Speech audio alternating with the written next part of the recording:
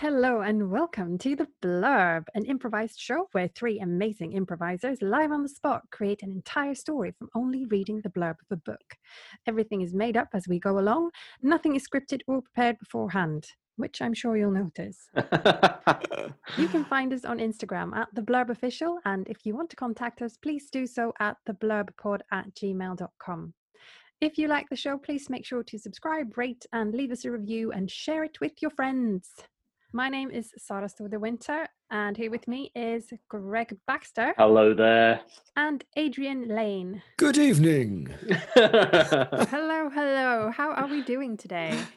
I'm fantastic. I'm really good. Greg, how are you? I'm pumped. Yeah, I'm really good, mate. I feel excited. It's a new podcast, new dreams, new expectations, New dreams, yes. man, new dreams. Yeah, it's gonna be extraordinary. Yeah, let's hope so. Oh, absolutely. What do you guys have, like, favorite books that you go back to and read again, or? I'm gonna say I don't.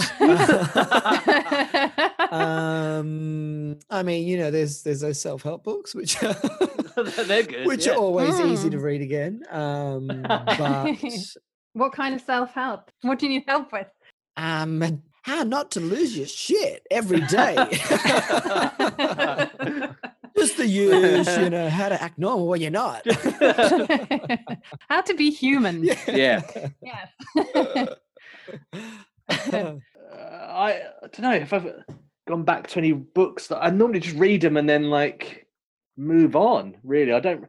I know, but I know it's a big thing with people. They like to reread stories and stuff, and I'm just trying to think. Yeah, always moving forward. Always just always on the go. Never looking back. Always never looking back. On to the next story. I had a bit of a book buying splurge recently. Okay. And I got some Albert Camus. Oh. Bought some of that, and The Plague, and The Fall, which is really good. Right. But yeah. What about you, Sarah? No, I'm also gonna say I'm one of those move on. We're just a group of people that just don't look back and we just keep moving forward. Yeah, although I did read a very, very good book last year that I'm planning to read again because it is probably the best book I've read, and it's called A Little Life. I forget who the author is, but that is now my favorite book. So I think maybe that'll be my gateway into getting back to rereading books. Well, I have plans to read books again. Yes, I mean, if we're talking about plans, I've got plenty of plans to read them again. But fair enough. All right, guys, should we get right into today's blurb and see if we can make up a story? Yes, please. All right. Here we go. When her loving, free-spirited grandmother Primrose passes away, Victoria is bereft, yet resilient. She has survived tragedy before. But even her strength is tested when a mysterious woman attends Prim's funeral and claims to be the mother Victoria thought was dead. As the two women get to know each other and Victoria begins to learn more about her past, it becomes clear that her beloved grandmother had been keeping life-changing secrets from her. Desperate for answers, she still struggles to trust anyone to tell her the truth. To live a full and happy life, Victoria knows she must not only uncover the truth, but find a way to forgive her family. But after so many years, is trusting them even possible? Whoa. Family drama. I know. Talk about it. Whoa. All right, Victoria and an estranged, thought-to-be-dead mother. Yeah. And Victoria was raised by her grandmother, Primrose, who dies. She was very loving, free-spirited as well, that grandmother. Yeah. And then this woman turns up claiming to be her mum that she thought was dead. Whoa. Mind blown. All right. All right. Let's go. Let's give it a go. Okay. See you on the other side. Let's do this. On the morning of the funeral, Victoria is standing at the grave. She's there before anyone else turns up, and it's a beautiful sunny day in the churchyard. She's there thinking about her grandmother Primrose, how she's always cared for her, how she was so happy, so loving, and everything a sort of mother would want to be. Because Primrose was not Victoria's mother, she was her grandmother. She never knew her mum. She thought she died just after Victoria was born, and there was no dad on the scene either. She was there just before everyone else, but all of a sudden, she sees a woman walking towards her. One of the mourners, she thinks. I've never seen her before. She's not one of Primrose's friends. She walks up to her and stands right next to her, which she thinks is a bit weird because, personal space and everything. But she lets it slide. Everyone deals with grief their own way. And as they're there, waiting for the other mourners to arrive, Victoria decides to break the silence and talk to this mysterious woman. Hi, I'm Victoria. By the way, I don't know if you know me. I was Primrose's granddaughter. Hi, yes, I do know you. Oh, well, of sorts. My name's Marjorie. Marjorie, hi. Hello. How did you know Prim? Well, this may come as a bit of a shock to you, and I don't know why I'm telling you this at a funeral. But... Please, hey, as I've said to many other people, we all deal with grief in our own way. And if you want to just tell me some real inappropriate stuff, it's fine. Any other time it would be a bit weird, but now go for it. Okay, I'm glad you feel that way. Victoria, I am your mother. You're a comedian. That's how you know Prim, because she used to book comedians. It's a bit of a, because my mum died when I was quite young and I didn't really know her. It's a bit of a dark, kind of a sick joke, but it's fine. Victoria, no, I'm telling you the truth. I'm your mother. I'm Primrose's daughter. If you are my mother, then you have the tattoo on your wrist. Show it to me. And Marjorie flashes the tattoo of a pierced almond. That's right. You are my mother. My mum, who loved pierced almonds so much, she had them tattooed to her wrist. Oh my God, it's today of all days. What happened? I thought you were dead. I know, it's a long story, obviously. Really long. I'm 30 years old. What have you doing for 3 decades? Why don't we go home and I'll tell you all about it. So they did. Leaving the funeral. Like we say, we all deal with grief in our own own way. Absolutely. Primrose's house was a lovely little cottage in the Sussex Downs. One of those ones you see on the box of tinned boiled sweets. There was a lovely thatched roof with a big wide porch and a lovely old oak beamed wood property. Something out of the past. It was an amazing... Indefinite past. In the indefinite past. It was an amazing place to live. They go through the door and on the walls are all the pictures of Primrose and Victoria doing all the fun things like chess club, going to hear Tony Benn speak at a rally, because Prim was a proper lefty and she loved everything about left-wing politics. They go to the kitchen where Victoria makes Marjorie a cup of tea. They sip on it whilst trying to think about where to start this 30-year relationship that hasn't happened. Where do they begin? How can Victoria trust her again? She's 30 years old, been married once, divorced. Why, of all days, would Victoria come back and make herself known on the day of Primrose's funeral? I hope you don't mind, there's honey in the tea. Oh, that's just the way I like it. Thank you. It's the way we all like it in the Vanderbilt house. We've got Dutch ancestry from the war, I think. Why have you come back today? Well, I didn't know where to find you. I've been living underground for the best part of 30 years. Wow. I've been one of the mole people. I've been reading about those guys in the news. They're the environmentalists, aren't they? Well, yes, I guess you could call us that. Who live underground. We do live underground, yes. but most of us have troubled pasts. And we found a community down there, and it's quite musty. I would imagine. Yeah, I can imagine it being musty under the earth. Yes. So that's why you left me, to go and live this crazy environmentalist underground musty life with all you and your crazy friends, and you left me here with my nan. I needed you, Mum.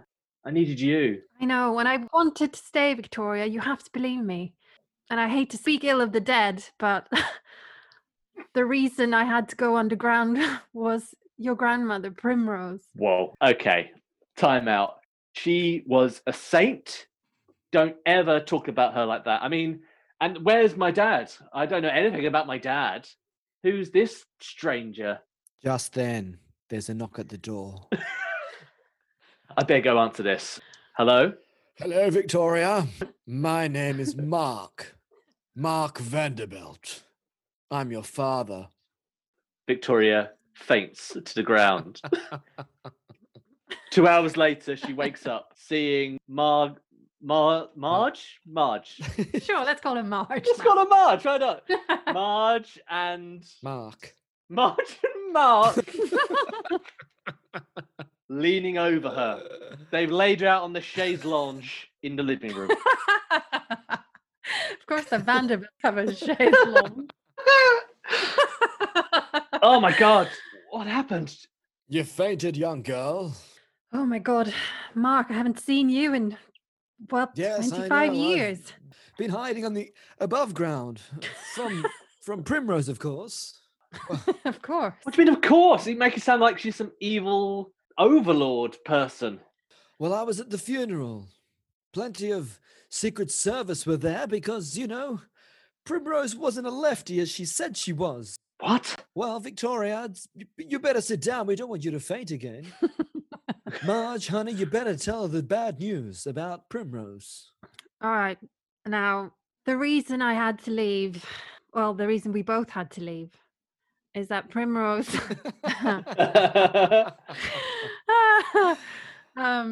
Primrose was involved with some very bad people. My God. Yeah, she was plotting an attempt again to kill the Prime Minister. Jesus. Because the Prime Minister was going to go make the country go green. Yes. Yeah. And you guys, being the mole people, are all about being green. Yeah. I'm trying to put two and two together. Yeah, you're doing well. My head really hurts. So what's the deal now, guys? What are we going to do? So the Secret Aid Service, they're going to come here and try and get you guys? You guys are fugitives, obviously. Yes, it was silly of me to come to the funeral. Obviously, they've spotted me now. I think we better get out of here, otherwise the Secret Service are going to come and with that, there was a knock on the door. Victoria peeked through the curtain, the nice chintzy curtains, and she sees a gang of Secret Service men and women outside the door. They're outside. We've got to get out. Is there a way we can get out without going through the back or the front? Of course. Primrose has the trap door. Oh, the trap door! Wait, what? You've never been down there? Marge, you better show our daughter the way. The three of them hurry into the living room underneath one of the big Moroccan carpets. There's a secret door, and they open it, look down a big black hole with a tiny ladder, and they all hurry down the hole, close what do you call the door to a hole in the ground? Hatch? A hatch. Yeah. Like in Like in Lost. Lost. The hatch. Yeah. Oh, okay. They close the hatch and they find themselves underground where Marjorie's very comfortable. Marge, I can't really see, and it smells really musty down here. I mean, it's quite overpowering. I don't know, is there any special goggles that I can wear, or... Here, you can use my headlight lamp. Oh, the headlight. I've heard of these. Let me just switch this on. Oh my God. It's amazing. There's a railway tunnel. I can see lights up in the distance. Is that what I think it is? That's where we're off to. Yes. The underground Mole Town. Here comes the train now. Let's get on. And as they do, they hop on the flatbed train and whistle their way down the hole until they reach the Mole Town that's underground. home of the Mole Alliance. They want the whole world to start living a new, greener way of life, and they do it by extreme measures. As they go through the town, Victoria sees pictures of Marge and Mark on the wall. They're praised as heroes to the cause. And as they go through on the train, people are pointing and staring and cheering. And they finally pull into Moletown Station. Are you guys like heroes or something? This is insane. I saw your pictures they painted on the walls. Well, we are king and queen of Oh Malta. my God. Yeah. Your royalty, my love. You're the first in line to the throne. I cannot believe this is happening. I'm a princess. You are. And we will treat you like one. No, please do not treat me like a princess. I want to be treated like everyone else. I do not believe in any kind of aristocracy or royalty of any kind. I think it's just phony and fake. That's just Primrose talking. Don't worry. Down here, it's a different way of life. No wonder you wanted to get away from Primrose. I mean, by the sounds of it, she sounds like a pretty nasty piece of work and wanted to kill the Prime Minister. Every prime minister in the last 30 years. She's killed every Prime Minister in the last 30 years. Or attempted to, yes. That's what we're saying. She's been a bad woman. I mean, how far will you guys go for the cause? To go green? And at that point, Marjorie grabs Mark to the side and whispers, "Do you think she suspects anything?" Well, not yet. She's going along with it quite well, I think. Now, if we can just get her to the temple, I think the sacrifice is about to begin. Well, we should just tell her that that's where she was born, and we'll take her down there, and she'll never know. Oh, good plan. Victoria, darling. Yeah. Hi. I was just checking out these green stickers on the wall, and this guy is selling bowls of kelp. So that's yeah. I'm just gonna eat some kelp. Yeah. Sorry, you guys are whispering in the corner. Yeah, we just thought we would take you to the place where you were born. I was born in a hole. I was born underground in a hole. Is that what you're saying? In Moletown. In Moletown. Yes. In Moletown, yes. Wouldn't you like to see it? I mean, I would love to see the rest of the town, but because you guys desperately want me to go to this place, yeah, sure, I'll go. And with that, the three leave in the direction of the church. They arrive, and there's a red glow from each of the windows of the Moletown's church. Mark holds open the door, and all three enter. There's about 500 people seated in the church. And there's a minister at the front, and he has big devil horns on his head. Victoria tries to turn and run away. Mark and Marge grab her by the arm and pull her to the front of the church, where the man with the devil horns throws her down to the bench that's waiting and strap her in. Welcome to the Moletown Village. Are you ready to be sacrificed for the causes of green? I can't get out of these What the hell have you guys done? You're supposed to be my mother and father. What have you done to me? Just stay calm, Victoria. This is all for the cause. Yes, relax. Look, okay, Mr. Bob Dylan DJ voice and evil woman, I am not going to relax. I do not want to die for this cause. There must be another way. Silence, woman! You will now be sacrificed. I'm going to bring this big, sharp dagger, and I'm going to plunge it right into the middle of your chest. And then, with that, your blood, your royal blood, will be poured onto the gears of change. What does that mean? I don't understand what the gears. What's the gears of change, guys? Well, yeah, I don't know. You guys need to tell me what the gears of change are. I imagine it's no. Tell us what you think it is first.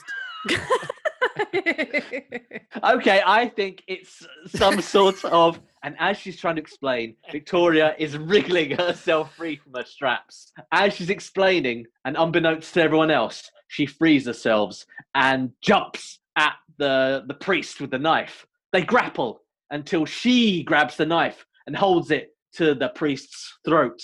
Okay, guys, enough's enough. Don't come near me or the priest gets it, okay? Victoria, honey, calm down. Calm down. We can resolve this. Oh, yeah? Like I'm going to trust you. A woman who lulled me in saying that she was my mother now was going to flipping sacrifice me. Yeah, of course I'm going to trust you. Victoria, this is your father speaking. Oh, my God. Yeah, go for it. Put the knife down, okay? Everything's going to be all right. It's not that sort of sacrifice. It's another sacrifice. Right. It's a sacrifice of your thoughts. We're extracting your thoughts. We're going to take them from your brain. That sounds horrific. I'm sorry to say. It all it takes is to put that knife against your head, and the thoughts are removed. Not a drop of blood. It's a metaphor. Well, you could have said that before. So wait a minute. Okay. What you guys say is a sacrifice is actually just me giving up my thoughts that will help drive this machine. Yes, that's true. Because you were so close to Primrose, you've shared brain thoughts, brain waves, brain telepathy. Okay, Brain thought. Brain thought. you've got to understand. It's not the same up there it is down here.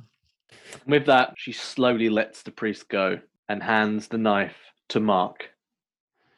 Mark holds the knife against the head, and all of a sudden, a big white light blinds the room, and everyone, the whole 500 people that were there to witness all this going on and didn't say anything, gasp as the thoughts come trickling out. All the plans to destroy Moletown and to make sure that Britain doesn't go green all flood out. And while this is happening, the priest is writing them down in his book, catching each thought. And then the white light dims and Victoria faints again. Mark and Marge pick up Victoria and they take her back to the palace where they live as king and queen, now all reunited as a family. The 500 people come under the balcony and watch. When Victoria awakens, they take her to the balcony and royal salute the crowd who cheer so loud. Bits of the walls are crumbling because it's just dirt. It's an earthquake. Which creates an earthquake above and collapses the church where Primrose funeral was. That's a 360, and that's the end. The end. Oh my God.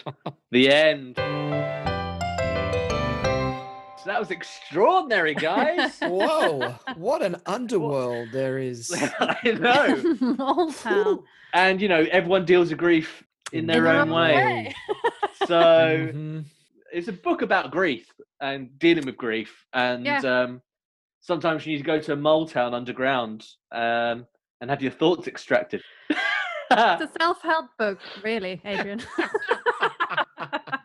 There's metaphors all through it. I mean, I think you can tell, right? Oh man, huge metaphors. Like, you know, when they go on the flatbed train to Moletown, that's just the actual journey from one point of grief to another. Wow. You know, it's incredible. They're actually bonding and moving forward together as a family. It's incredible. Beautiful. It's actually number one on the grief best-selling books. Yeah, the Grief Cast. Yeah.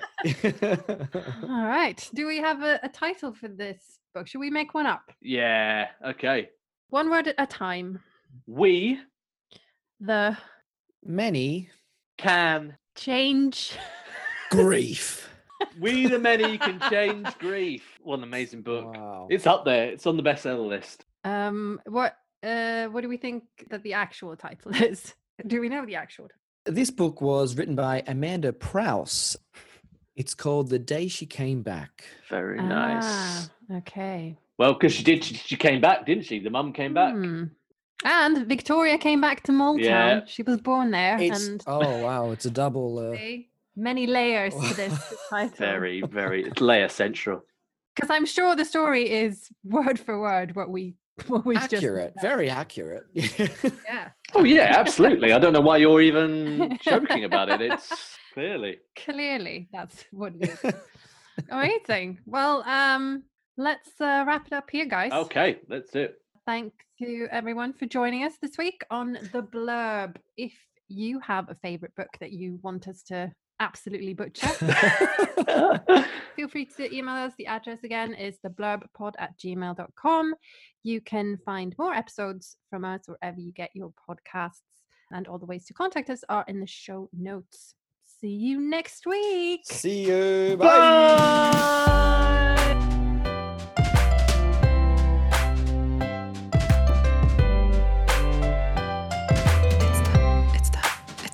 It's the